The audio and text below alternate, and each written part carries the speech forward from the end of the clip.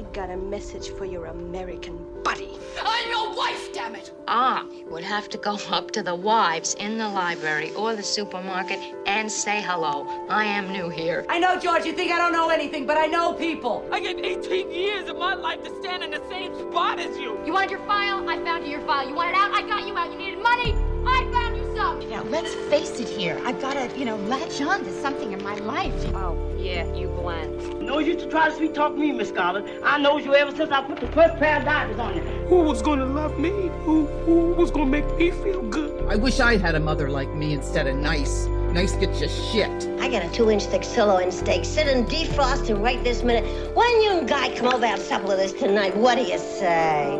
Hello and welcome to another episode of the Best Supporting Podcast, a podcast dedicated to celebrating and dissecting the performances of our favorite Best Supporting actresses. My name is Nick Kachanov, and grab a hoagie and a glass of water because I'm ready. And I'm Television's Gene Smart, and I am so goddamn excited about this episode this week. And I know I've said that before, and I've meant it before, and I mean it this time. Yeah, it has like the hour's energy, to be honest. Yes. Like the moment that you really had watched Mayor of Easttown, had texted me, it became apparent that yes, this indeed could be our next episode. I was like, oh my God. Now I just have to sit here and fucking wait. I know. We finished it. We got right on it. I think when we recorded that night. Yeah.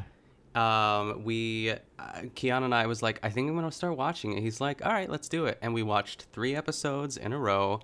Really desperately wanted to watch a 4th one, but we were like, it was late. It was a school night. Yeah. And then the next day we watched the remaining 4 episodes. We started at like 7 or 7:30, and it was a roller coaster. And just like everything, it lived up to the hype. More importantly, too, because I knew that, like, obviously you said that I would like it, and I know that you liked it, and like it has everything that we could possibly want.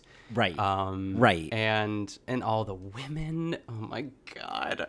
Yeah. And just like the broad church of it all, and like the influence, and just like it's like an homage in a way, but also like different in many other ways too. But obviously we'll get into that. But I'm just so happy to be here. I'm so happy to be here. I'm just so happy to be here. Happy to be invited. Yeah. I'm so glad you loved it. I was, it's that thing where when you really love something and then you recommend it to somebody, and all of a sudden it's as if you're somehow responsible for it as well. And so it's like, well, if they don't like it, somehow this is my fault. But I thought, as you said, all of the elements were there, and I thought, and there's even this Pennsylvania thing that I felt like, if you don't at least enjoy the PA of it all, then what are we doing here? Yeah, it has all of the above. I think like the Delco accents, the sort of Delaware, Philadelphia, is very similar to Pittsburgh. Like the way we do our O's. Yeah. Ogie. You're like, where are yins going? We say yins in Pittsburgh instead of y'all. It is like I don't know where it came from, but like there's definitely, and I'm all over the place right now, but what I'm trying to say, and I think I remember reading this on like IMDb or something, but this is like the first thing that's ever been made that has like a real authentic Philly dialect. And I'm waiting, because there have been movies, even that Christmas movie with Dan Levy and Kristen Stewart on Netflix. Happiest Season. Yeah, that took place in Pittsburgh, right? And like there were no Pittsburgh accents to be found. I'm like, if you really want to do it, you got to do it. So I'm waiting for like the Pittsburgh version of this, but I will take the Philly version and hold it tight, because it really was incredible. I think it's a very important seasoning on this show, is that they went for the authenticity and nailed it, because when it first starts, like, I mean, that's certainly something I noticed on the first few lines, like that first scene at the Carroll's house with, I'm the first time I watched that episode, I was barely hearing what Kate was saying, and more was like listening to how she was navigating this accent. And I could certainly notice it at first, and then as it went on, I was like, no, I think I want to pick this apart, but I think it's perfect. you know? It really is. I mean, and you gotta hand it to her for being like, from the UK, I can't even imagine just like the way that she has to shape her mouth to get these vowels out. But she, I mean, from everything that we've read, and I'm sure you've read too, it's just like, was it her idea? Like, I feel like she was like really one of the people that pushed it, because it does make that big of a difference. If we're going to go there, let's go there. And God bless Kate for, you know, I'm sure other people as well, but it seemed like she was one of the people at the forefront that was really pushing that. That's what I had read, was that initially they were going to just kind of go for a general New York area accent, and then she was the one who was kind of like, no, I think we should really lean in here. And I think it kind of connects to what I also loved about this, was that it, and you know, kind of what everybody's saying about it, is that Mayor of Easttown, which I don't know if anybody has picked up by now, whether from the first 5 minutes of this conversation or the title, is the subject of our conversation today, is so much more than just like a whodunit murder mystery. You know, it's so much more than Law and Order Delco. You know, it's it is. I mean, I think even in the title, like, everything you need to know about what the show is about is in the title. It's about Mayor, and it's about Easttown.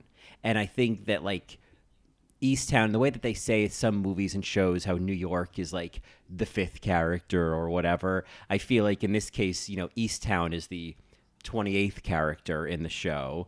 And so I think if you're going to do that, then you've got to really do it. And I think from choosing the locations that they chose to film in, to the wardrobes, to, you know, the references, to the accents, like, I feel like all of that had to be there, or none of it was going to work. Like, if you're going to do it, then do, you know, all 8 cylinders, you know? Yeah, I think for all the reasons, even though I still love it, like, for all the reasons that people might have had trouble with The Fighter, and maybe, you know, it's like I think of the sisters and how a lot, like, the actual sisters, like the real life sisters of like, didn't really love how they were portrayed, because it was like this cartoon version of how, like, you know, those women acted. But like with this, it's never meant as a joke. It's like, these are who these people are.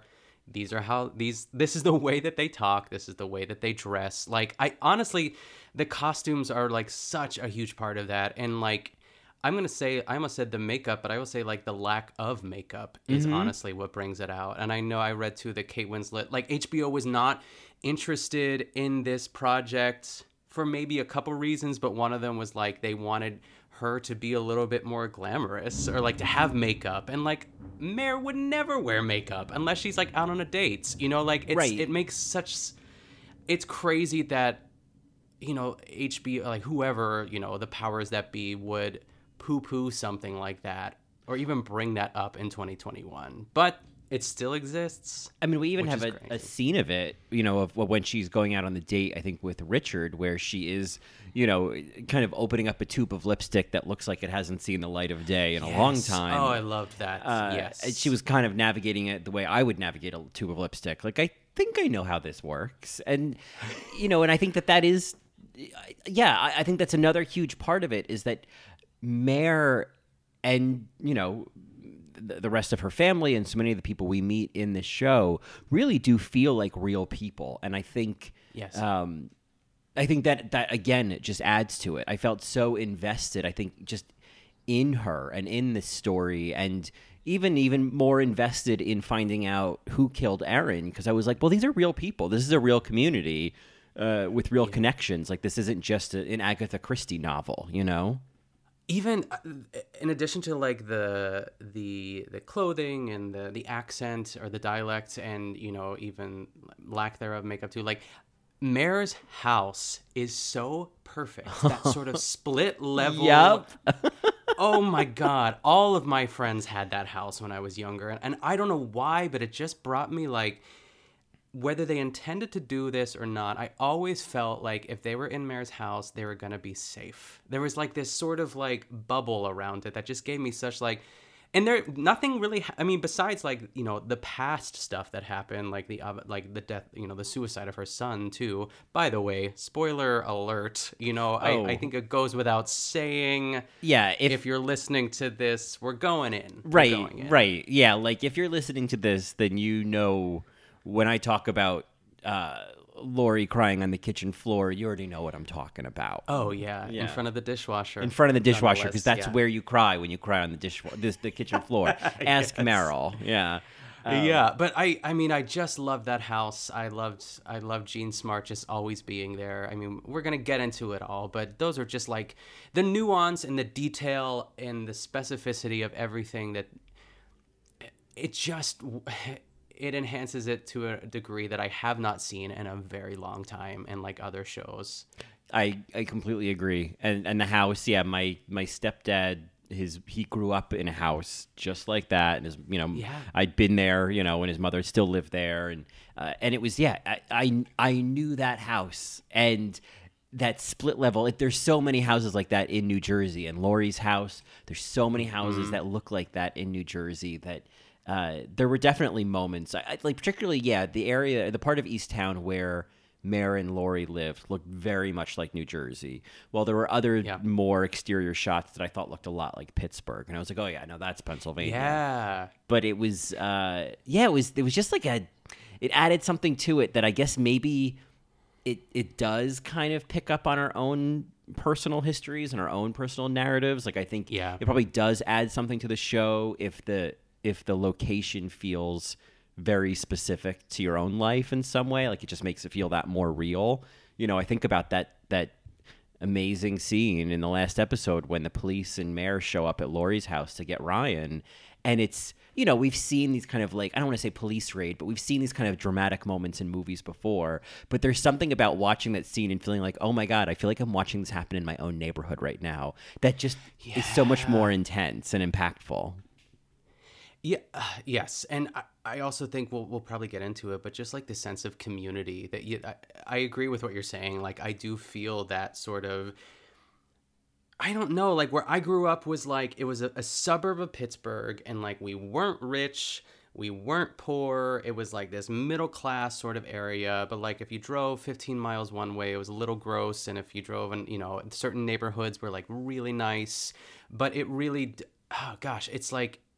I think that there's something to be said for even the title of this, how it sort of doubles as like Mayor of Easttown, because Mare knows everyone, and she's just sort of the unofficial mayor. Because everyone I've talked to about this show, like I have to spell it for them because they think it is Mayor of Easttown, Mayor, but it's not. And I just thought it's such a clever little... title. Right. I know it does. She is totally in that kind of joking way where someone says, oh yeah, he's the mayor of this bar or whatever. Yes. Like, she is so the mayor of Easttown. I think that so many little details in terms of, when Helen gets knocked over and the ambulance comes to get her and they're wheeling her out, and then Mare gets home and she's like, oh my God, what is this? This is nothing. And she talks to one of the paramedics and she's like, I'm paraphrasing, but she's like, Eddie, get her out of there. She doesn't need this. She has a paper cut on her head. Yes. The fact that she knows Eddie, Eddie knows her. When Mare would go to talk to certain people, very rarely would they talk to her as like detective, but more as, oh, hey, Mare. It was like, hey, Mare, who I remember from high school, or you went to high school with my brother, or my cousin. And it's really exciting to see a woman in that role, because I think we've seen some of that before, but probably more often with a male role. And I love the female mayor, Sheehan of Easttown. Yeah. It's just, I don't know, because I guess I prefer women over men in these kind of situations. Always, yeah. But yeah, it's all in all, not a bad show. Not a bad show. I mean, you could say that again. Right, yeah. So, and granted, we are the best supporting podcast, and we're all here to, queen out on supporting actresses. In the lens of supporting actresses in Mare of Easttown, I mean, right off the bat, Jean Smart and Julianne Nicholson are duking it out for the BSA of this series. I know. And I thought my mind was made up. And then as I was rewatching episodes and scenes, I was like, it's not that one is actually weaker on second watch. It's more of like, no, they're both just so good in different ways. And both have such an interesting impact on the show in different ways that I can't make a decision, Yeah, if I was to put money on it, like right now, and I think we're gonna discuss it in our Best Supporting After Show too, just a little Emmys talk. It's like I'm trying to think of like the Oscar equivalent to this too, but like I feel like they'll both be nominated, but I want Julianne Nicholson to win, and I want Jean Smart to maybe like, I don't know, win for Hacks or something like that. Like I feel. Especially because, like, I forgot who Julianne Nicholson was. So I looked her up and I was like, oh, my God, she plays Diane in I, Tonya. Yeah. And she's the coach. I'm like, of course. I knew her face. I knew her energy. I was like, there's something here. And then she was also in August Osage County, which I didn't see. She plays Ivy Weston, one of the sisters, which is also great. I just feel like she's been around. It's her time to kind of peak. I would love to see like a Best Supporting like win for Julianne Nicholson. But then you have Jean Smart, who's also really great too, and like funny, and like provides a lot of the humor in this show because it is needed and it is delivered like quite often. Yeah, I think the two of them are interesting examples of the function and the magic of a Best Supporting female character in a show or a movie. I feel like Jean Smart, like the role of the mom, who's got a gruff exterior, who's wisecracking, or who's drinking, or who's furiously playing Fruit Ninja on her iPad. I mean, this is the stuff of Best Supporting Legends. Like it's a great archetype for like a Best Supporting actress, nomination is someone playing the mom. I think if we went through even just the Oscars, if we went through all of the BSA nominations and plucked out how many of them were mothers, it's not a small number. Even in our opening theme song, at least half of those quotes are characters playing mothers, Yeah. And she's fabulous at it. She really is. I think then there's Laurie, and this, what I love about Laurie and what I love about her character and how her character functions in the show is that my favorite kind of Best Supporting Actress is one you don't realize is so important until her moment, until her scenes. And so you're like, oh my God, yes. We an integral side dish to this entire feast. And what I love about Laurie is that over the course of 7 episodes, the show slowly coils around her like a snake. Mm-hmm. And by the end, it's like, oh my God, this is about Laurie. And I just love that. I mean, granted, it's about Mare, but like, I think one of the things I was listening to the Vanity Fair has a podcast that they were discussing the show every week and interviewing, and they had Julianne Nicholson on to talk about the last episode. I was like, God, imagine the royalty to be like, oh yeah, we're a movie and TV podcast. Oh my gosh, we're talking about Mare of Easttown, and we're gonna have Julianne Nicholson on. They said they had like everybody on. They had the creator of the show on. It was incredible, but she was talking about that. The one of the hosts was asking her about, of course, the last episode and the car scene and the kitchen scene and all of that. And the one thing that Julianne Nicholson said was like, what they just kept telling me was like, the show ends on Mare and Laurie's relationship. All of this ends on their relationship. And like, that's like their whole narrative through these entire episodes, or the narrative of these 7 episodes is all ultimately going to end. One of the final notes is going to be about Mare and Laurie. And I would have never expected that in a show that on the outset looks to be about, a murder mystery, and then might be about a troubled detective solving a murder mystery. I never would have thought the show would have been about that troubled detective's relationship with her best friend, Laurie. Ugh. And I love that. I know.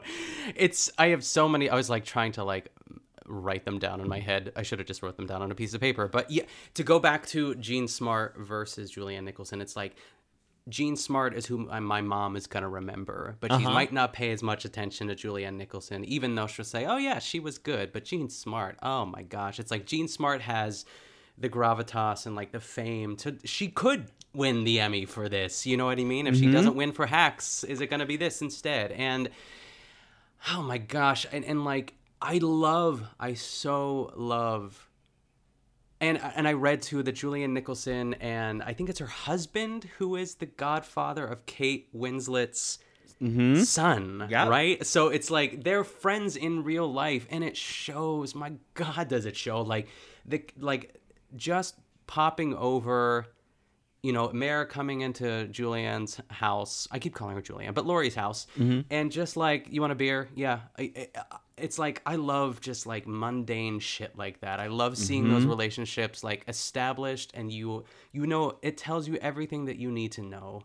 I mean, the mere fact that they have the kind of relationship where you don't knock, you just walk in the house. Yes. You don't hesitate. Yes. Like little details like that, tell you so much. And I love their relationship. I think it is so, even before it gets so entwined with the case, I just think it is such a real relationship. I love, even there's the early scene where Mare and Helen are fighting in the kitchen, and then Laurie comes over and Laurie doesn't like wait in the room. She walks right in. She's like, "Ooh, I'm sensing a weird energy in here," and and then it's like Mare gets her a beer, and they're willing to still fight in front of her. I think Helen, that's when she says, she's in one of her big asshole moods, But like, Helen has known Laurie for half her life. Like, they're on the basketball team. Yeah, I love how they were all on the basketball team together.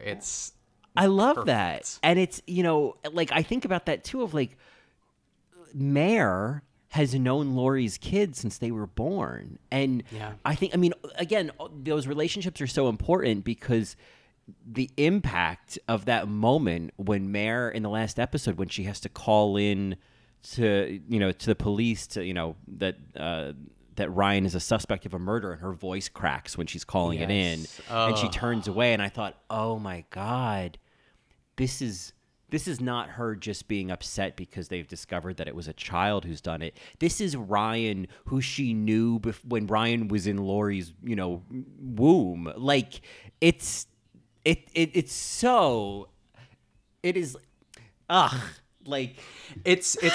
Colman. It's Olivia Colman finding, Jodie Whittaker's son on the beach and knowing who it is. Yes. I just the impact of that and Broadchurch, which, for those who don't know, sorry, we're gonna make a lot of Broadchurch references. I need to cite my examples. When actress Olivia Colman found actress Jodie Whittaker's son. Yeah, this is not real. I think that is because like murder mysteries and cop shows and procedurals and things like that, true crime podcasts, none of that really excites me. I just don't. I need an additional hook. And so for me, for something like Broadchurch, the additional hook is, what happens to, Olivia Colman's relationship with her husband and with, with Jodie Whittaker's character. And, and in Mare of Easttown, it's how all of this affects and brings together Mare and Laurie in like the worst ways of like, well, I guess now we're even. You lost your son, I lost my son. It's that kind of stuff that the show is actually about. I mean, part of the best parts of watching Mare of Easttown happen like a day or two after, when you're like in the shower and you're like, oh my God.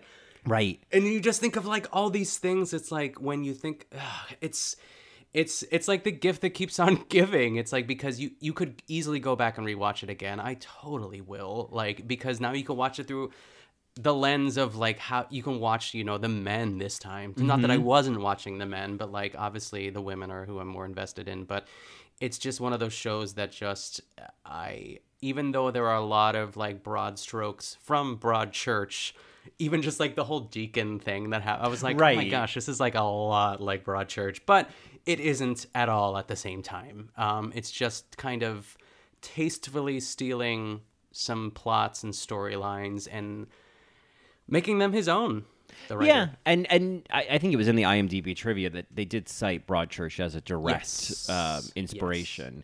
Yes. But I think that's like, I'm okay with that, because I think that... Oh, yes. If you're going to steal from the best. Right. And I think there's so much...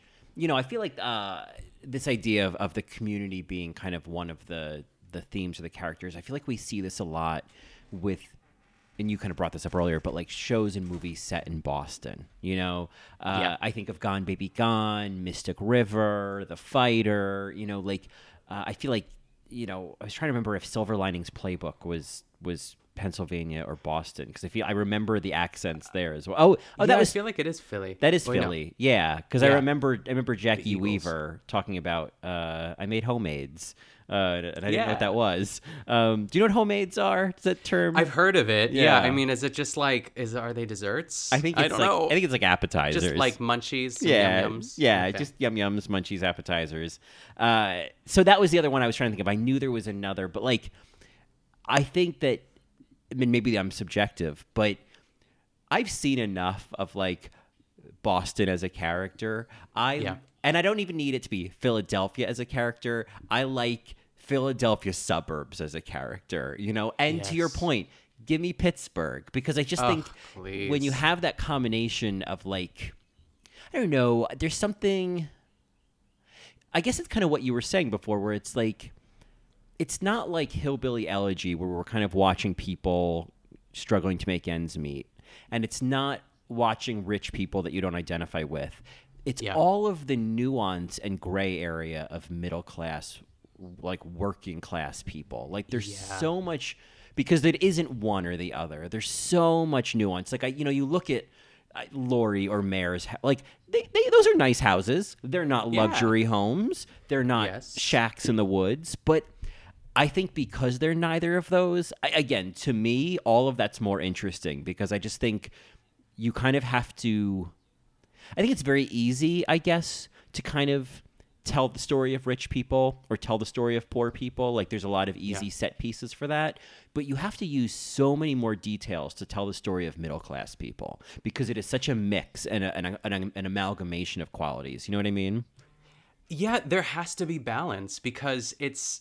And I guess that's kind of the operative word here too, because the accent isn't too put on, it's just enough, and they're not too poor, but they can make ends meet. And I think that there's something to be said, because I think the danger, and maybe why we don't see that, or at least this this pocket of like class of people so often, is because it can potentially be boring, I guess. But what makes it not boring is.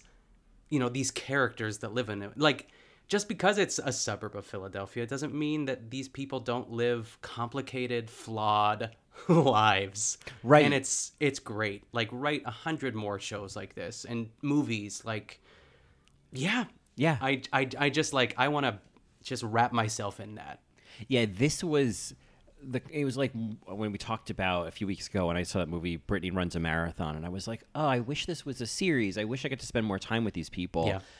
I felt that times 20 with Mare of Easttown, where it was like, I want to spend more time with these people. I want to be in this world longer. And I appreciate. I think I appreciate it a little bit more because I know there isn't going to be a second season. There isn't kind of that, like, oh, how are they going to keep telling the story? I don't know if I assume there isn't going to be a second season. I think Easttown's been through enough. But I don't know. It's kind of, I guess, like special, like the show Special, where it's like, it's more special because it's limited, and it's just a glimpse into these people's lives. But, I want there to be another crime in Easttown. I want to see Mare back in action. I don't know. I know. And Siobhan's in college, which is great, because I don't know if I really needed as much of the Siobhan story as we got, if I'm going to be honest. Yeah, sure. Mare of Easttown is a largely perfect show, but I think if they wanted to make any changes, I probably didn't need as much of her love story subplot and her stoner girlfriend subplot. Sure. Because I guess it didn't really lead to anything, I see what you're saying. Yeah. I mean, I guess beyond Jean Smart, it's like the daughter of Siobhan is only the only sort of surviving member of the family that can sort of tell more of that story, I guess. Mm-hmm. And, I'm interested in the sister that kind of got pushed aside because, the suicide of her brother just kind of eclipsed everything in the family, but she turns out to be a good kid, and I love that. I love that she could very easily be the stoner girlfriend, but she's not, and I do like that. I do like that there's still, seemingly a sense of balance and love, and yes, conflict, but also, I don't know, respect for each other, even though it is kind of a beautiful mess of a family. It's just a real family. Yeah. With a lot of trauma. Absolutely. But, and I think that her character, her story is really interesting. It's a variation on the sister who stays home and the sister who stays back. Like it's the... Sure. She kind of, was forced. She could be, yeah. She could be, and I think was trying to be or was going down that path until deciding to go to college, to go to Berkeley. But it's, I also think, the narrative that she was the one to actually find Kevin. And I think, the way that yes. got... in that scene, yeah. Yeah. I mean, that was the way they kind of... Because we know her son kills himself early in the show, but it really isn't, I think, until the 6th episode, maybe? Yeah. 5th or 6th episode where we see what I didn't realize the first time was all a single take of the scene of Mare coming home to find him hanging in the attic. Yes. I don't remember where it cuts, but it follows her from getting out of the car, running into the house, running past Siobhan, and I think it cuts after she collapses against the ladder. The ladder, yeah. But I just I'm obsessed with it's live theater actors are like, oh wow, you acted consistently without a break for I know, 45 seconds. But hold my beer. Right, hold exactly. Hold my hoagie. right. My Wawa hoagie. But I think just the intensity of that moment. I thought about the filming of that scene and that Kate has to start that scene already at a 22. You know what I mean? She already knows that he's dead and she's having to run into the house to find his body. And I just think the meta production performance of that, I was really impressed with. But the element of Siobhan finding his body, I think, and the fact that Kate basically, or not Kate, Mare, same diff, the whole narrative was that she didn't go check on him. She told Siobhan, she's like, you just go check on him. She basically, is somehow responsible for her daughter's trauma in some way. Yeah. I see what you're saying. Again, it goes without saying, we're never, we're not upset about seeing a queer, woman on, or teenager on television. We love that. But there was parts of the, after she broke up with the stoner girlfriend and was kind of just I don't know, hanging out with the girl at the DJ stand. That's not what it's called at all. At the recording studio. And I'm okay. But I am glad, if anything, I'm glad to see a resolution that she's not going to be stuck in this trauma, that she's going to, hopefully work through it with a therapist, but also move away from it just to see what the rest of the world is like and to not be responsible for her mother, who ended up, kind of like we just said, being responsible for her trauma in the first place too. It's all interesting stuff, but yeah, I could have trimmed it up a bit. Yeah, maybe Helen could have gotten another subplot, Sure. I wouldn't have been mad at that, but certainly I think again, her character was probably more interesting than her story, because I also think about so many people I went to college with, or so many people just in general, who going to college was the breaking free from a bubble, was breaking free from a world that very easily they could have stayed in. And, I think about even Brianna Del Raso, which I feel is just a gold mine for that accent. It's just a gold mine for that accent. Perfectly cast. Yeah, perfectly cast as well.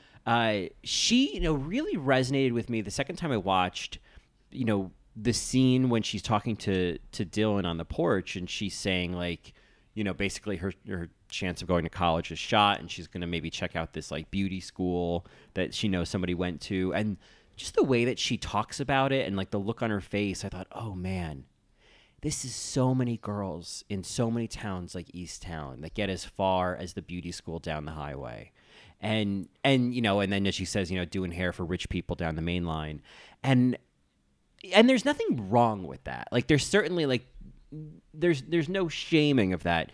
But I just think that really resonated to me of there are so many people who are, it's that is the extent of escaping the life that they know, And so for someone like Siobhan, going to college is huge. It is a huge new chapter. And I just think like lesbian Siobhan in Berkeley is going to thrive. Like she's going to be just fine. Like it really is a happy ending for her. I loved that porch scene. Was it with Dylan? Is that his name? Yeah. Middle part, like 90s heartthrob Dylan, who I also hated. But like, I thought that was Mackenzie Lanson, I believe her name is. What a great little actress. I always say little, I don't know why, because she's like a teenager. But there's something about the way, I didn't write it down, but she said like, yeah, I heard it's like really nice. Or I heard it's like she's trying to convince herself in that moment that it's the right decision, even though Dylan doesn't give a shit. He's just like in his own little world too. And it's like, it's like her chance at that escape was kind of taken from her, where Siobhan just kind of did everything right and, you know, wasn't involved in a murder, you know, but it turns out that Brianna Del Rosso wasn't like really involved. Like she was there and like, she definitely beat the shit out of the girl, which was, I hated her in that moment. Oh, I know. But it's kind of like, you did that and these are the consequences. But I still felt for her in that moment. I was like, gosh, you can probably still do something else. You can move out of Easttown. You don't have to stay here. Yeah. But does she know that? Right. You know? And I think that for a lot of people, you know, and positive or negative, like I think Mare is maybe a more positive example of this, is like people who don't want to leave that community either out of fear or out of like, you know, just this is what's familiar. This is what I know. This is the world that I know. Going outside of this and living outside of this, I might as well be living in space, you know? And there's this part of me that,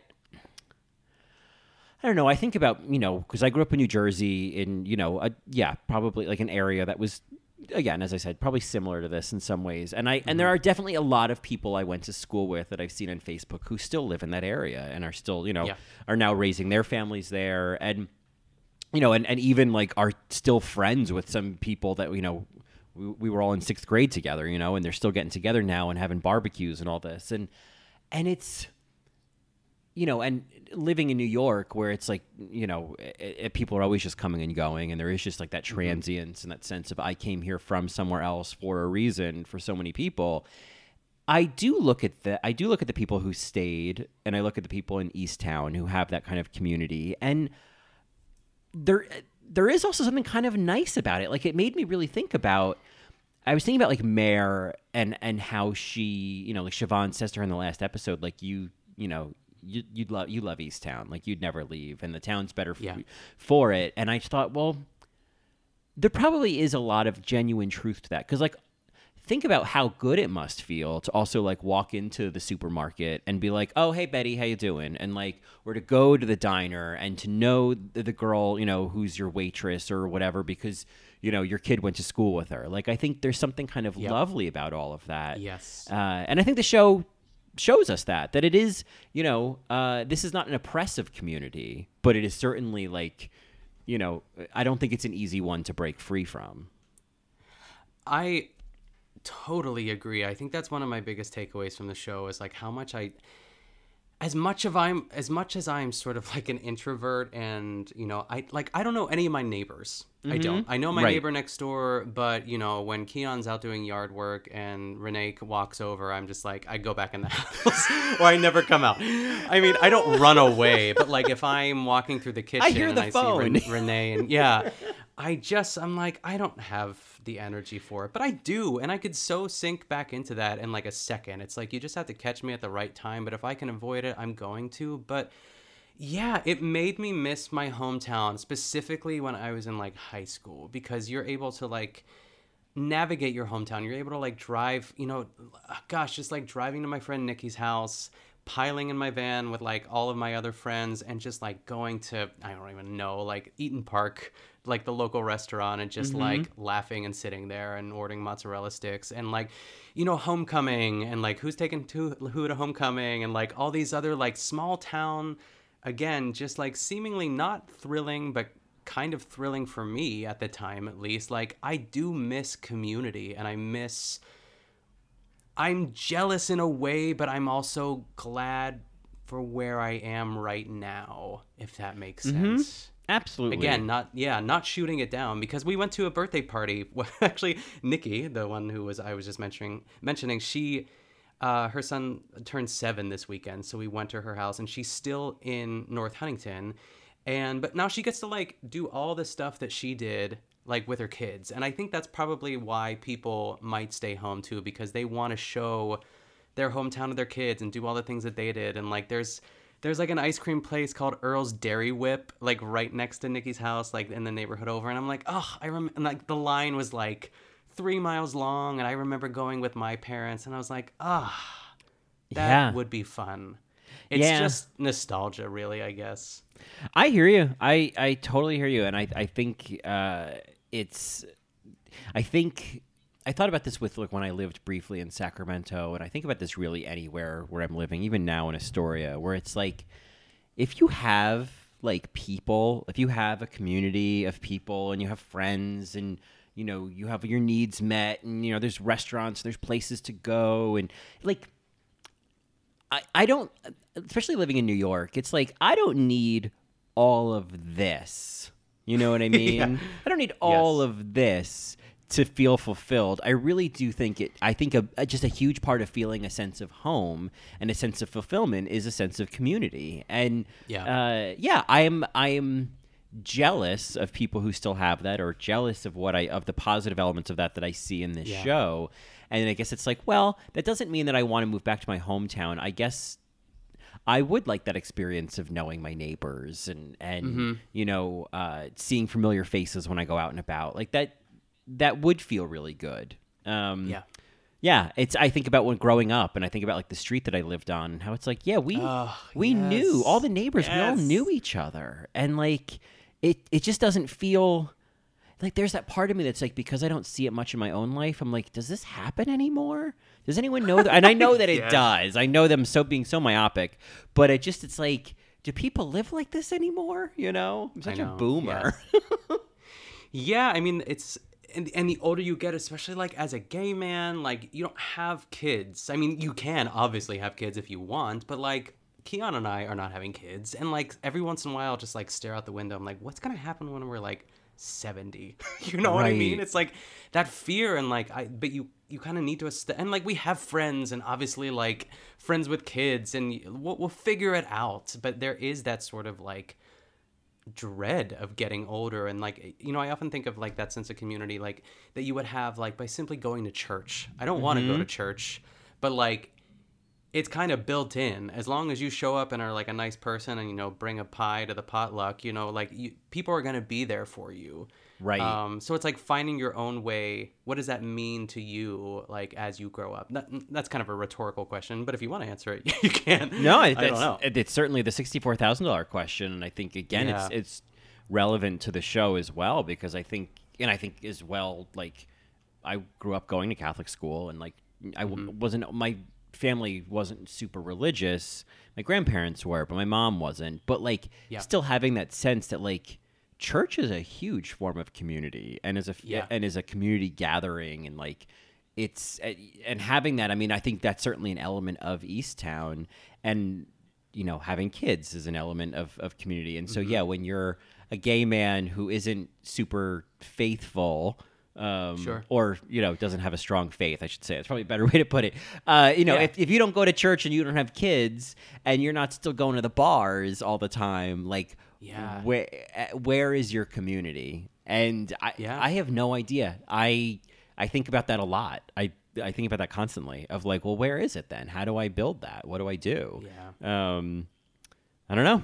You know, it's like a question for, I mean, we could probably go into that for hours. Right. Really. Oh yeah, totally. Yeah. That's a whole other, you know, that'll take us far out of Easttown into a whole other territory.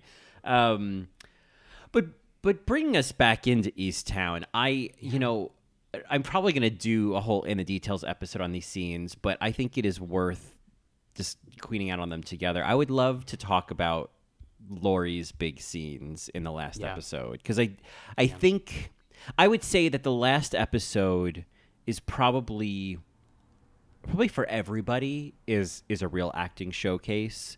You know, Helen has that breakdown at the arcade, wherever they're at. That was just so powerful, and I loved when she called her Marianne instead of Mare. That was like, it means something when Helen calls Mare Marianne. Yes, you know. Yes.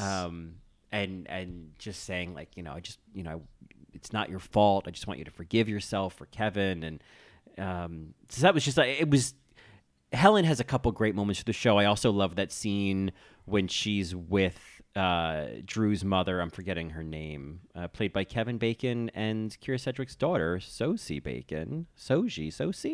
Yeah, did you know that? We'll go with that. Yeah, I did. I saw that. I was like, Sosie Bacon. But I'm blanking on her character's name, and I have to solve it. There we go, Carrie. But when she invites Carrie over to give Drew his bath, and Carrie's like, why are you helping me? And Helen says, it's purely selfish. I know that you're probably going to get custody, and I don't want you to push us out of our life because I can't bear to lose another one. And you think about that. Her husband killed himself. Her grandson her grandson. Sorry, Mare's her grandmother's. Grandson. Her grandson killed himself. It's like there's that too running through this of like, and this comes up in the therapy scenes of like, is this a generational thing that we're doomed to? And in one way or the other, I can't bear another loss. And I just thought that was so. Oh, that was just so real. It was such a great moment for Helen and for Jean Smart. I don't know. I think Helen she's a fun sort of commentator energy throughout the show, and that was I think one of the most real moments we got of her. Yeah, I think so. And both of those moments that you said were like really unexpected because it's like she's just sitting with. Is it Carrie? Her name? Carrie. The bathtub scene. Yeah, and like she just really. I don't know, you can kind of see it coming like a couple lines before, you know what I mean? Because she's just kind of staring at Carrie, and Drew is the grandson or the great-grandson, Drew, I guess. Yeah, and then she just kind of like drops some truth bombs on her, and it really does have such an impact, not only in the scene, but just like it shows you that she's not just like slinging fruit on Fruit Ninja, you know what I mean? She's right. she's like a fully rounded human being. And even in the arcade, I love that it happens like at the arcade, like at Chuck E. Cheese almost, it looks like too. But like, I think she's at the age where she's like, I don't care where this has to happen. I'm gonna say it, and I'm gonna do it right here. I might break down at Chuck E. Cheese, but I'm gonna give you a moment. And I think for those too, it like really it puts her in like real contention for that like best supporting actor, like who is those are the moments. Great. I just really love Jean Smart. I love that she's just on a roll with Hacks and with this and like so many other things. Wasn't she in Watchmen too? I didn't watch Watchmen. She was in, I saw that like she has one of the episodes is like kind of her featured episode, and she was great in it. But yeah, Jean Smart. She is having. I mean, I feel like I was looking at her IMDb. It's like, well, she hasn't really stopped working, but yeah, obviously, yeah. I just feel like between this and Hacks, she is. She should be, her, whether it's her agent or just the power of Jean Smart, which is good enough for me, she is just nailing it these days. And I'm sure I don't know if you've seen Hacks yet. Have you watched it? No, I have not. Okay. I have not. Well, get into it. It's Bitch, get into it. But anyway, so Helen has some great moments. Certainly the arcade scene in the last episode. Kate as Mare is incredible in every episode, but I think in terms of that last episode, before we get into Laurie's moments, I just need to highlight Mare watching the security footage at Mr. Carroll's house and realizing it's Ryan. That face journey of Mare realizing it's Ryan. I knew that like iPad or whatever it is, I'm like, this is like Chekhov's iPad. Yes. Like this has to come back later. Right. And I said it out loud to Keon. I was like, I feel that has to be important. Mm-hmm. Like, why would they bring that up? But then you feel like it's solved when they find out that it was just like some old man with dementia creeping in the back alley. So you kind of forget about it. And I was like, the footage is there. The footage is there. And then it's just so thrilling to watch. But yes, the face journey. Yeah.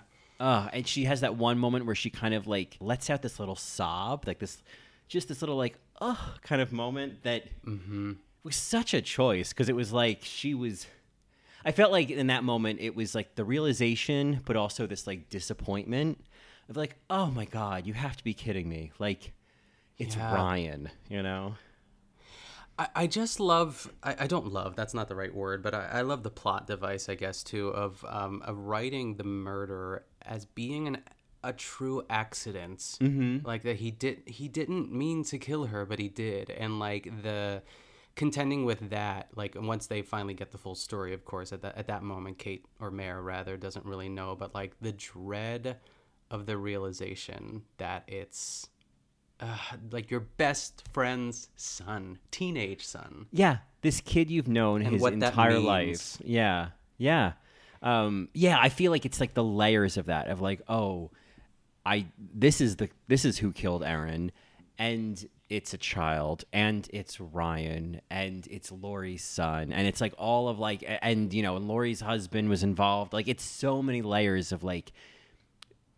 Because we see, it's interesting, there's that scene earlier where she deletes the footage of, I guess, of Beth's brother, I think. I can't remember who it was. There was someone she deleted the footage of. It was like, nothing got picked up.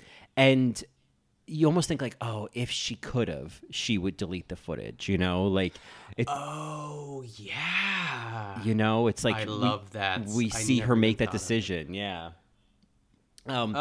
There was another connection I found with this moment rewatching it. Is there's a scene, I think, in the episode before.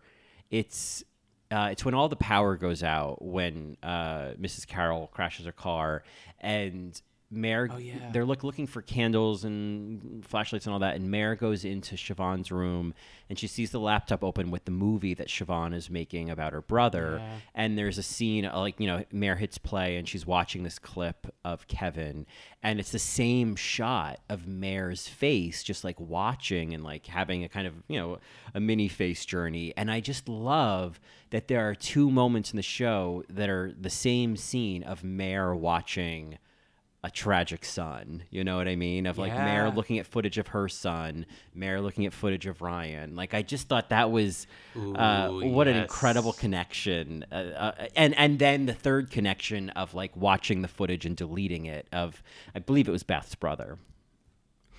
Yeah, in a way, it's like, do I wish that we would have seen like Mare's thumb, you know, like go over the delete button or hover for a second. But I love that. I mean, one, I love that you thought that much about it because it's such a heartbreaking thought, or just like, you know, and so beautiful at the same time that the writing is like, wow, it's like, again, like a shower moment, like 3 days from now. When you're like, and then there was that.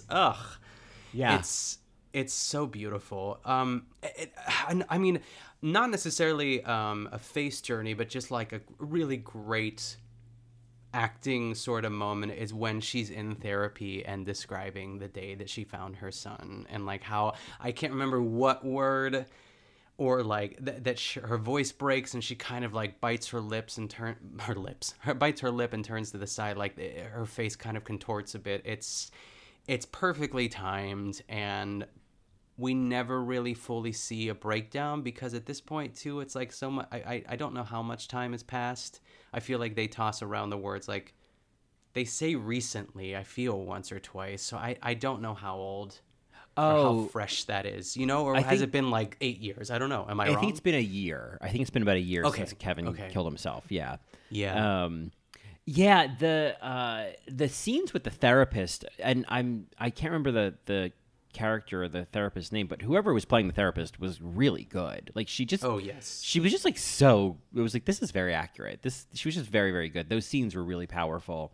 But yeah, I love it. It kind of reminds me of a little more restrained, but it reminds me of the scene in the AA meeting in Rachel Getting Married, when she's talking about how her brother died. Like, it's that same, like, watching someone revisit, you know, a traumatic experience. It's that kind of storytelling where it's like, I already know the ending and I just have to like follow the inevitable path towards it, you know, like when you're watching those scenes.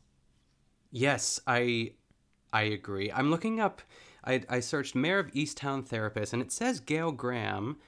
Yeah, no, you're right. It's Aissa Davis. Yeah, Aissa Davis plays Gail Graham. Yes. Yes, that is her therapist. Yeah. Aisa Davis. Yeah. I'm assuming I'm pronouncing that correctly. If I'm not, I apologize. But apologies.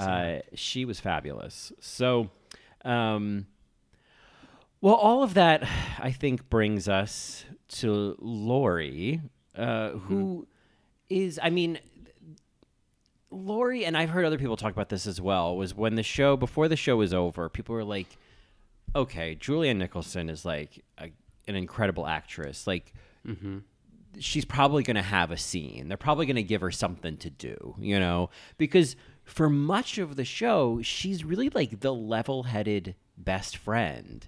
And she never kind of gets, you know, shaken up. There's just like always a calm vibe about her. She's always wearing that ugly brown jacket, you know? Yes. There's that amazing scene on the park bench when she's talking to Mare, and she's like, you know, you're pushing everybody away. And Mare says, including you. And she says, no, I won't let you. And I was like, are you kidding me? Yes. Great writing. Great everything. Great writing. Because I feel like they're not the types of friends that have gushy moments like that. You know? Like, I feel like their relationship has such a firm, like, solid foundation that they don't need to tell each other that they love each other and like value each other. It's just there, you know. But I think that was like a rare moment where, you know, you saw a glimpse of that. Right. I interrupted you, but sorry. No. I think that's a good point. Is that it is that kind of very specific relationship that I also think is somewhat cultural. Of like, I think about like, because my mom's family's from Philadelphia, and I think there is a little bit of that vibe of like, you know, I love you. You know what I mean? Like Mare's even like that with Siobhan, where like when she's saying goodbye to her the last episode, she's like, oh, go.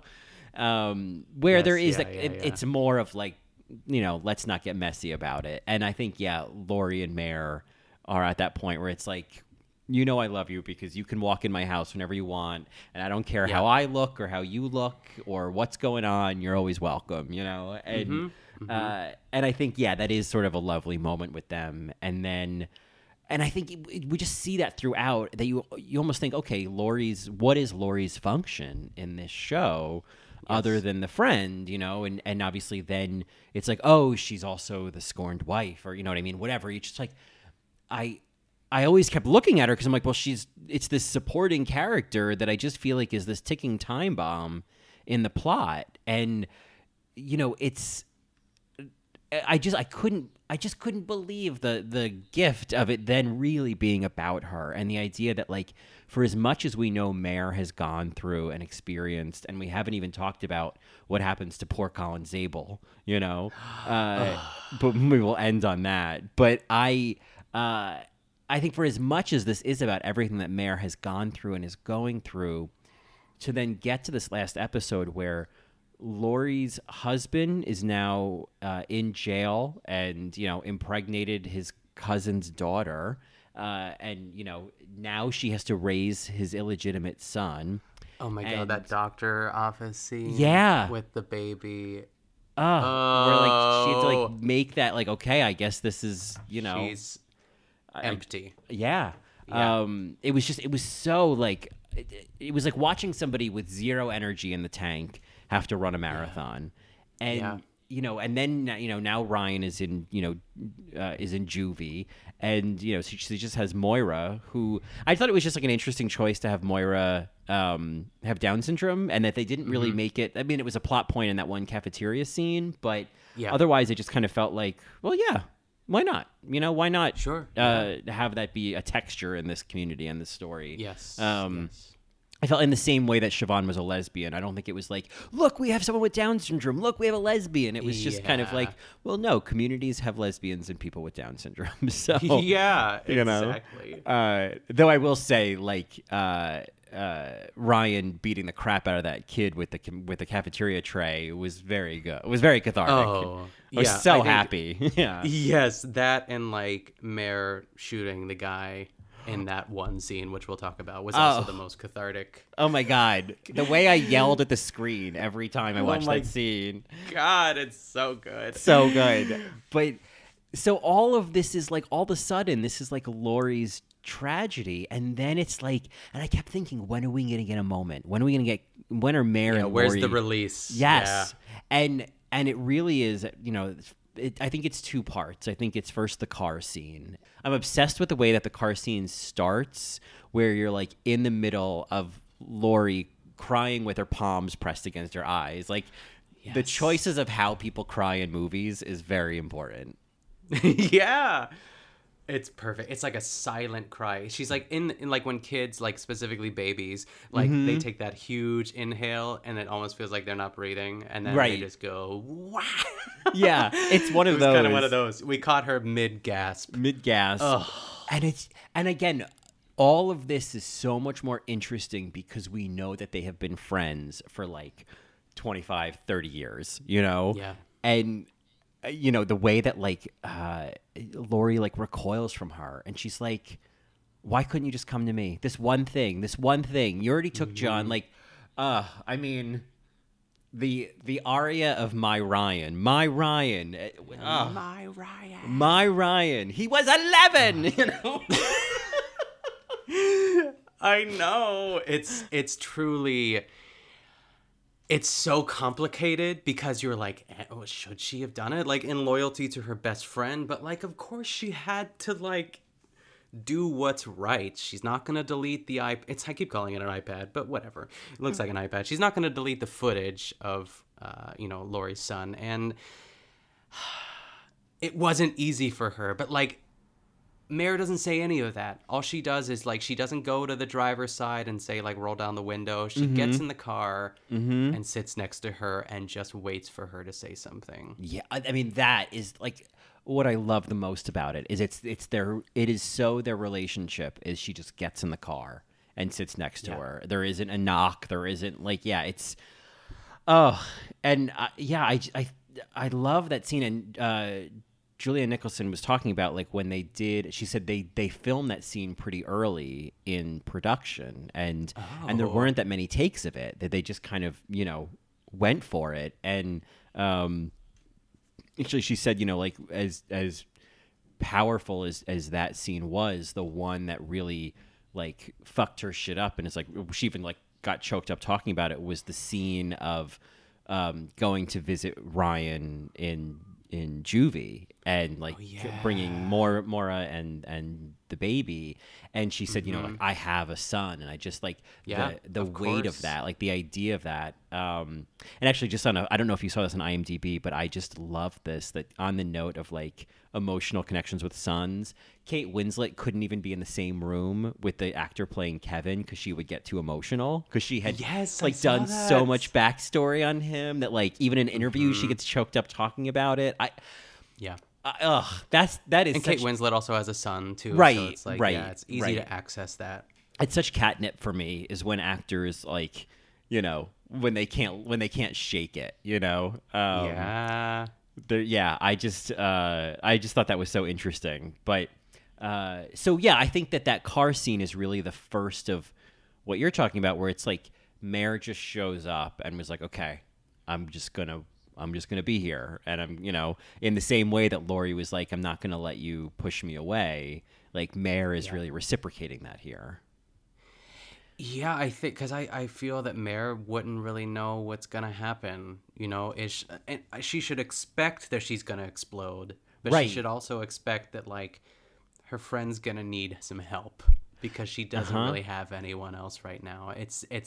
I would just be tiptoeing to that car. So I love that I feel, I could be wrong, why in my mind do I feel like the car door is still kind of open at the same time when Kate Winslet, I feel like she never shuts it, but obviously she does. I don't know, like, in my mind, I felt like it was open a little bit in case she had to, like, run out of there. Right. No, in case it went awry. I don't know. I that probably did not happen at all, but in my mind it did. When I rewatched it, it's funny because I had the same thought. I was like, does she close the door? She does. And I know that's a tiny detail, but it does make a big difference. It's a huge difference. She's committed. Yeah, of course. She should close the door, too. Right. And even, like, going back to, it's all coming back to Mare, too, but, like, from the moment she finds out that it's Ryan, it's like even when she's making that arrest, it's Mare as the friend. It's not Mare the cop.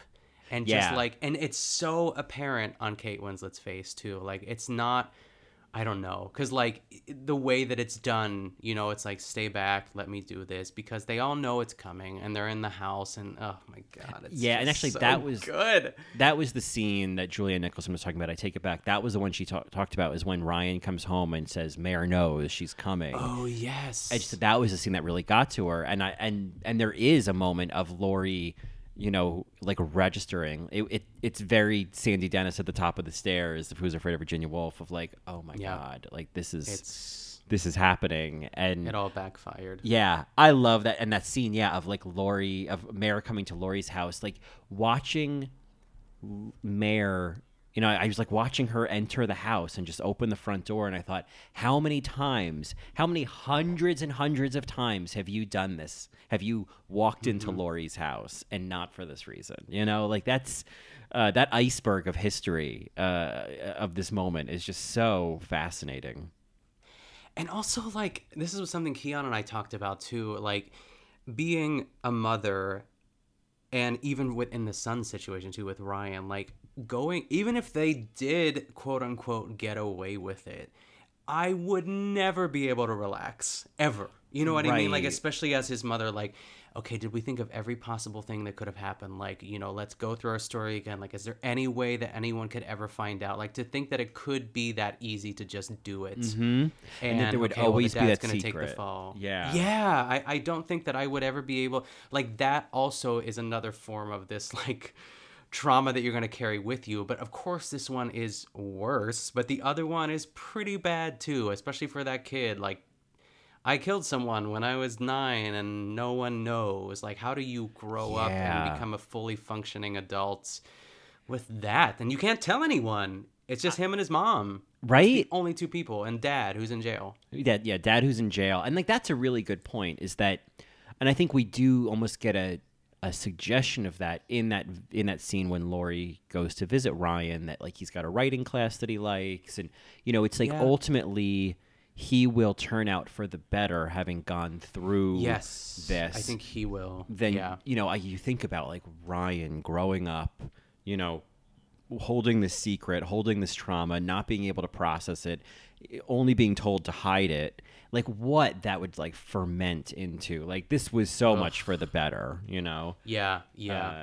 And it's one of those things where I feel like, you know, I would want to see this in like, you know, in 10 years. I want to see Laurie and Mare's relationship when Ryan gets out of prison. You know what I mean? Like, all like, I think there's so much more to this story, you know? And I think it's almost like the end and the beginning of the next chapter for the end of this chapter and the beginning of a new chapter for Laurie and Mare is that last scene in the kitchen, you know? Yeah. You know, there was something so like sweet about like when Mare comes over and Moira's like, oh, hi, Mare, and just gives her a hug. And I was just like, oh, I know. That's it's so very sweet. Yeah. It was like, I'm just so happy that Mare was being welcomed into the house, you know? Yeah. And there was something even, you know, because like Laurie is just like sacked out on the couch, and you know, and when she gets up and she says, you know, do you want some tea? And I thought, oh, okay, thank God she's gonna make her tea. Like, this is hopeful. Yeah, it's going well. It's going well. And you know, and then she goes to the stove and she puts the kettle on, and it's like, and it's all, and there's like almost no dialogue in the scene, and I just think that's fascinating, and we're really kind of watching Mare. Oh, like reading Laurie, walking on those eggshells of like, can I approach, you know? And Laurie basically has her back to her the entire time. And I know, I'm like, never turn around. Never turn around. It's so perfectly blocked. It's so perfectly blocked. That. And then I think, you know, I don't know whether Laurie starts to break first or Mare puts her hand on her back first. Yeah.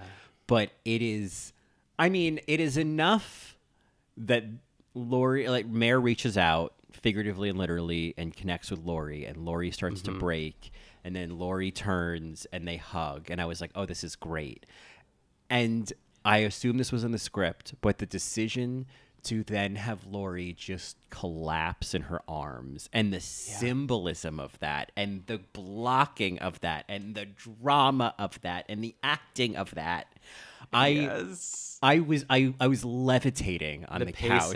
Yes. The perfect slump and where her head ends up and how she's the way that she starts to kind of moan a little bit and cry, outward, out loud as she kind of comes down to the floor, and I think that there's also that connection of, when Kevin died, Mare cut him down and held his body until they came and took him away. And I feel like Mare held his body the same way that she held Laurie in this scene. Yeah. And there was some moment of you can not make good on history, but I think in the past, it's I'm sure with Kevin, it was if I could just have been there for him and have, been there for him the way I'm there for Laurie right now. There was redemption for herself and, for the relationship. I just think there was so much that happened in that kitchen scene with almost no dialogue. I'm blown away by that scene. Yeah, there's so much repair, but still so much damage. To repair, I guess, but that it's the beginning of it. You know that they're gonna be. I mean, although it's different, it's nothing's ever gonna be the same. They're heading towards the same direction, I guess, and they're doing it together in the kitchen, right? And Laurie against the dishwasher. Laurie is. I've so rarely seen exhaustion performed so well, Oh, yes. The weight of everything. Yeah. Yes. I mean, just, it's funny. I'm thinking of the last scene of The Father as well, when Olivia Williams, who for some reason I would confuse Olivia Williams and Julia Nicholson for a while. And now, obviously, they both have indelible performances in the last year for me, But there is... I liked kind of that similar moment of someone who the fight has just gone out of them, and the emotional wave has crested and there's someone just holding them. And I don't know. I just I love moments like that. And I love that last shot of the two of them, and I just kept thinking, God, Laurie just looks exhausted. And And I'm just so glad that she has Mare, I just think and as complicated and as interesting as the relationship has been up to this point, it just got 10 times more interesting, Yep. But at the same time, it feels like a great place to leave them. I don't need to see them 5 years, at the homecoming parade downtown in Easttown, I just need to know that they're gonna be okay, and I feel good about it. It's the perfect way to leave them. I was gonna say this before that it kind of reminds me of and it always comes back to Hamilton about how the whole show was about Eliza the whole time, and you don't know until that last gasp at the very end of it all sort of, even though Eliza's in the entire show, it's that pivotal moment that kind of really starts with Burn. And on, really, but the last second that she gets to be the last moment of the show in some ways is a little reminiscent of Laurie. It's kind of a cheeky thing, I love that, but I don't know. There's Philippa Sue and Julianne Nicholson.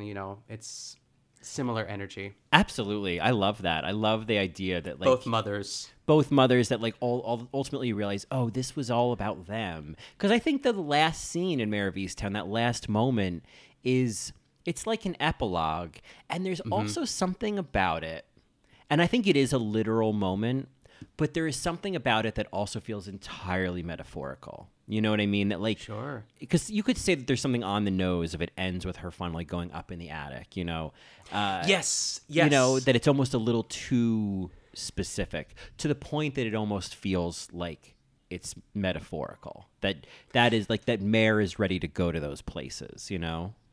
Yeah, absolutely. There was a part of me that was oh, she's going to go up the steps and that's how it's going to end. But in a way I was well, of course that's what's going to happen. I didn't hate it, but I also was okay.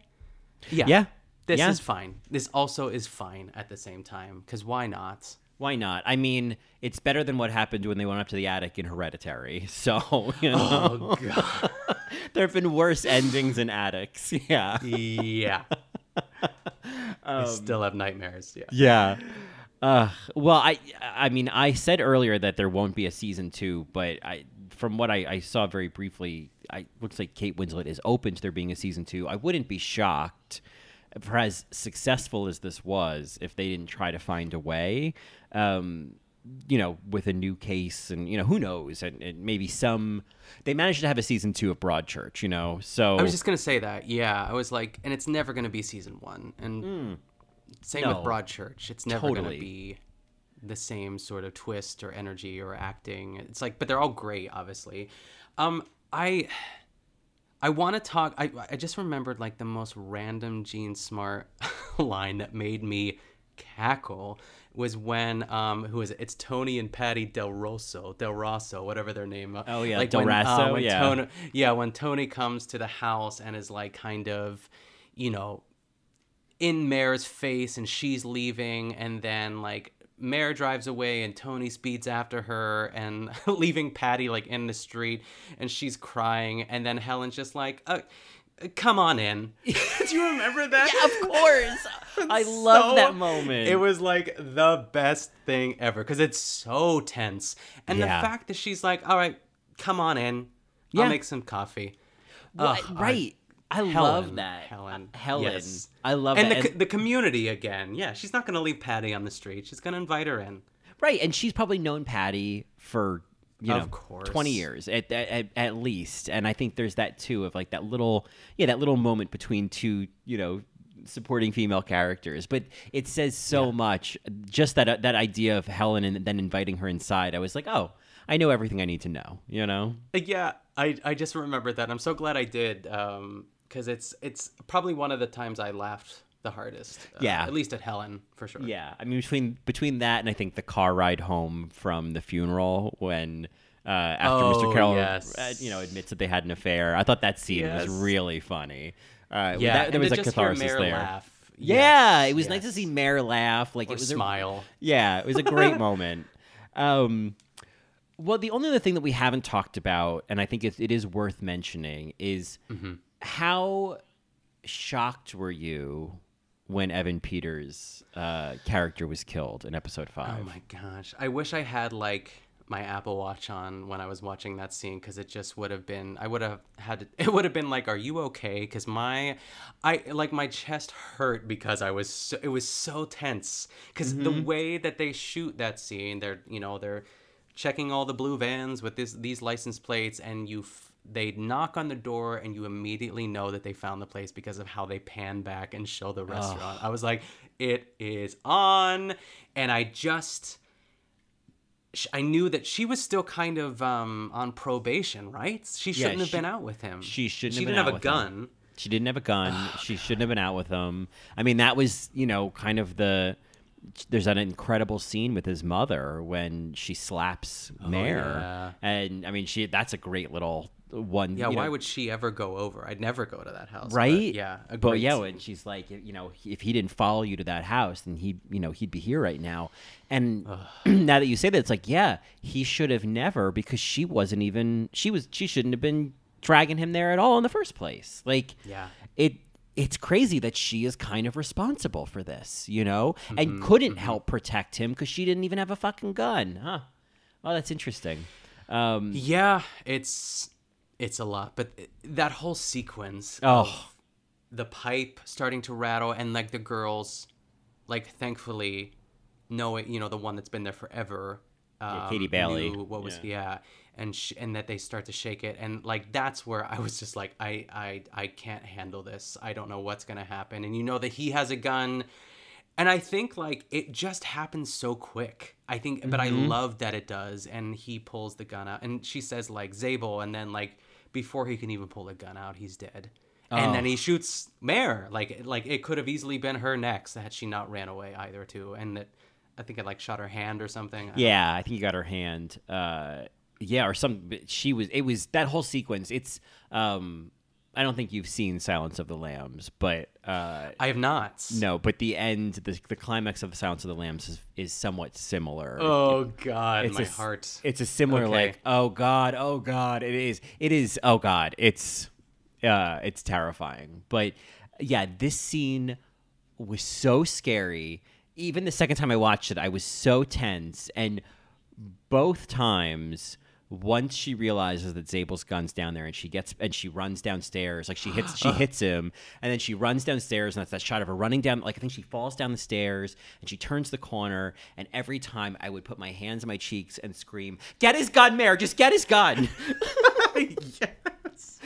Oh, the chasing, my heart. And the fact that she had enough sense to tell the girls to like shut up. Yeah. You know, because like he can't know I'm here, and then he has cameras because of course he has cameras. Of course he does. But yeah, when she shoots him, and what I love is that she shoots him one more time after he's down. Yes, I would have kept shooting him. Yes. And just her kind of like aftershock acting, leaning against that door. It was just one of those moments where I was like, God damn, Kate Winslet. I mean, if it hasn't been made abundantly clear enough, this woman is a queen. She is a queen. I think this is the best thing I've ever seen her in. She's done so many great things, but I think this is when I realized, like, oh, this is one of our greatest living actresses. Decided. You know what I mean? Yeah, have you seen Mildred Pierce? Because I have not, and it's like I feel like sometimes I feel like I need to see that as well, but I feel like I'd probably end up liking this more anyway. I have not seen the version that she was in. I saw the original one with Joan Crawford, and sure, it was fine. But I haven't. But I would be shocked if it was a better performance. If you're than getting this. the same reaction. Yeah. I mean, but, to answer your go ahead. But listeners listening, any Mildred Pierce fans, cry out. Yeah, absolutely. I think to answer your initial question, which I never answered, but I did. Is like I screamed, I like gasped. Keon and I both like shot out of our seats because something bad is gonna happen, but you just didn't expect him to get killed. It was like he's such a goose, and such a goose. So great in this, and like. Before we get into Evan Peters, too, I don't want to pivot too hard. Like, is there anything else about that scene besides just the sheer amount of, lives I lost just watching that too. Yeah. It was really intense, but had a great payoff, and I'm so glad that they, shot him. Totally, I feel the same way. I was so relieved, and just it was so powerful and so scary, and I think that I was impressed that.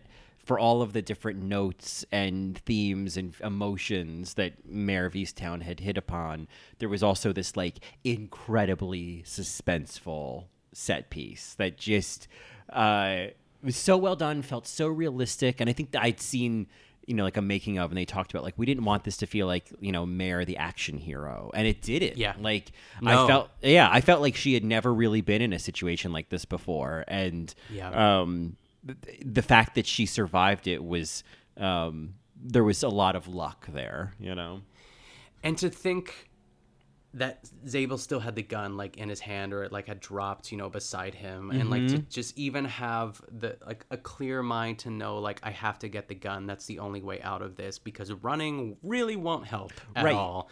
Right. And to think of that at maybe the exact moment, or maybe that's her to kind of navigate a house she's never been in before. It's a lot of luck, but also she's just really good at her job too.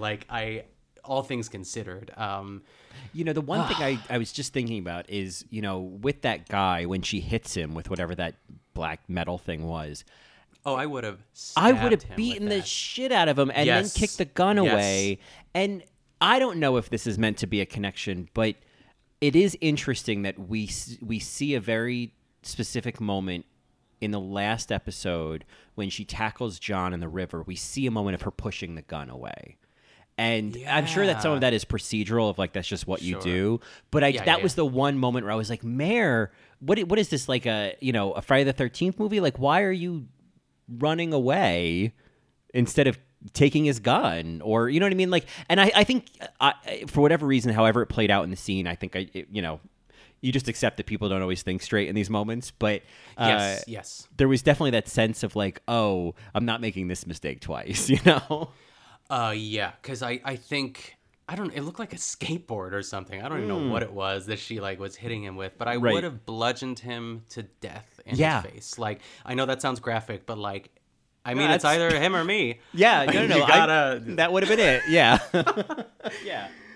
Oh God! But the gun moment was great and truly satisfying because it had to happen, and I'm so glad that was one of the things, because it seems like that was, you know, one of the biggest plot points of this show. But like, there's so much more to the show than that. Like, just when you think it's over, it's really not, and just when you think you actually know what's going on, it's actually really not that either. Too. There's like 3 different like twists, I guess, you know, as far as even like going back to the original murderer, I guess, not necessarily I keep wanting to call her Katie Ryan, but that's not her name. It's Katie Bailey.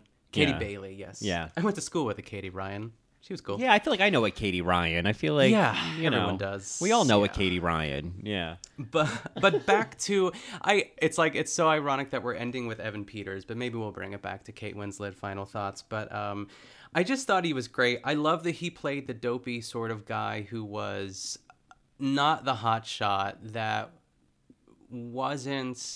knew that like there's a certain amount of like respect and like status that Mare had within the community, and was kind of intimidated by it at the same time too. And I will say this hands down, and I'm sure you read this on IMDb too, like the best drunk scene I have ever seen an actor ever, and probably will ever see, like as far as like playing drunk. And I read on IMDb that like he thought that it was so bad that when they wrapped the film, like that night of shooting, that he started to cry. Right. And I was like, oh my God, if you think that's like, it's just amazing how like your best work never feels like your best work, because you're just in your head. Yeah. And it's so good. It's so good. And I think he had even he said he improvised the line of like, let me put my bagel down, which I think is so funny. That is such a good performance of drunk. I mean, there's so, you know, it's like Amy Poehler has kind of been holding the crown for me of like people who perform drunk really well. Oh, yes. And I think that, you know, he's certainly welcome, on that throne as well. That was such a good scene. I feel like he was so drunk that I was worried how hungover he was going to be the next day. Like, it was that palpable. I was like, oh my God, you were going to be so wrecked tomorrow. Yeah. I was like, I couldn't get, and I said it out loud. I was like, that's the best, like, drunk performance I've ever seen. I said it out loud to Keon, and he was like, yeah. Yeah. It was so good. It was so good. I'd seen him in some of like the American Horror Story stuff. Sure. And it was like, oh yeah, Evan Peters, whatever. But this was definitely like Evan Peters. Okay. I didn't know he was in it. I didn't look at any of the cast, so I was really excited to see him. I was like, great for him. Yeah, he was great. It was, I mean, everybody was great in this. And most of all, and maybe this is a bit of a cliffhanger for our Best Supporting After show, but it does bring up the question of, as Emmys are being predicted upon at the very least, when it comes to limited series, I mean, again, we'll talk about this in our Best Supporting After show, but it raises the question of, is Mare of Easttown and its cast, is this the one to beat? You know? Yeah. Because there's some stiff competition. Opponents, yes. Yeah. But it's so good. Everyone go watch it. I mean, obviously we spoiled everything, so if you're listening to this, maybe it's too late. But right. But watch it anyway. You have watched. Yeah, go rewatch it. Yeah, go rewatch it. Like I found on rewatch, I was getting so much more out of it. This is again one of those things that it's a different show the second time you watch it, because you see all of it differently. You see the Ross family differently. Like all of it feels different. Just kind of knowing how it's all going to play out. So it's worth a revisit. Yeah, it is prestige television at its best. And we love to see it. And there's a lot of women. Oh, it's just teeming with women. Yeah, it's just, this is if you like women and like watching women act, then book yourself a one-way Greyhound to Easttown. Well, on that note, I think it's fair to say that we need to be played off. Someone needs to play us off, and now they're doing it. Now they're playing us off. So, you ask and you shall receive. Where can folks find more of you? They can find me every Thursday, a new day, at the Good Vanilla podcast, which is my other podcast about the Barefoot Contessa. And they can also follow me on Instagram and Twitter at Nick Kochanov. How about you, Colin? Well, you can find more of me on All Right Mary, talking about Drag Race. We're doing Drag Race España right now, which is so good. I'm having such a good time with it. If you're looking for something fun to add to your mix, add to your list, Drag Race España is super fun. And of course, All Star 6 is coming soon. And of course, you can find more of me on In the Details, which I think might be coming back in the next couple of days. Keep your peepers peeled. And may, in fact, be a Mayor of Easttown themed episode. So if you want to hear even more of me queening out about Mayor of Easttown, that's where that's going to happen. Keep your peepers peeled. And of course, you can find more of me on Twitter at Colin Drucker, Instagram at Colin Drucker _ and you can get more of both of us in a best supporting capacity at BSA Pod on Twitter. Yeah. Or you can send us an email at thebsapod@gmail.com. Well, your peepers are already peeled for the next episode of In the Details, and I hope you keep them peeled because our supporting after show will be coming out on Friday, in which we will be talking about some early Emmys predictions. Yes. Can't wait. I can't wait either. I got some feelings. I've got some thoughts, and I'm going to share them. And that, as they say, is that.